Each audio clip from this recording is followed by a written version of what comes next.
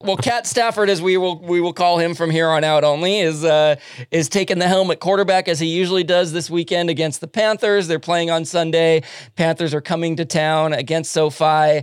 You can have all your Cat merch or not, but regardless, it's a game to look forward to because, well, A, we're Rams fans and we like watching Rams games, and B, it's an opponent that hopefully we will beat. We should beat. On paper, we should beat this team. Yes, we are at home. They are currently, what is their record right now? They're 1-4. Yeah. Which, look, we only have one more win than they do. So it's That's a good point. That's a good point. But this definitely should be a victory. I do believe that the Rams will come back with a better game plan and more motivation.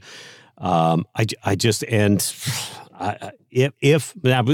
not even entertain. Let's not even go to the ifs. We're Pollyannas, remember, Larry? Yeah, that's right. Let's just talk about how we will have a post-victory episode dropping for you. Yes. To rejoice over the resurgence of the LA Rams getting back to the level that we expect, that we look to see for the rest of the season. It should be a great Sunday. I'm actually gonna do something I never do. I'm gonna predict the final score. Hey, let's hear it. I'm gonna say Rams 27, Panthers 10. I like that. Look, if the Rams play the way we know them to play and the Panthers play the way we probably know them to play, that should be the way it works out. Our defense should hold them to only 10 points. I think we're going to get some big plays.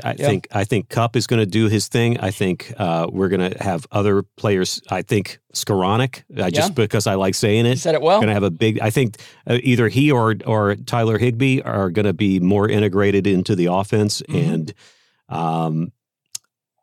I just think it's going to be a better day for us as a Rams fan. Those are big, strong men, Higbee and Skoranek. For those who don't know football well, they're the tight ends, and these are guys that are not always making the big, like, flashy Cooper Kupp plays, but they're guys who show up and do the job. And every time I hear Higbee or Skoranek, I get excited. I'm like, yeah, they're doing their part. Yeah. So as you're watching the game, you're going to hear these names. You're going to be like, hey, I know who those are because I listen to the Welcome to the Bandwagon podcast. These are the blue-collar guys who are going to step up, fill that gap when Cooper Kupp gets covered, or when you just need that clutch play. Those are going to be the guys. So that's my prediction: 27-10 Rams. Yep.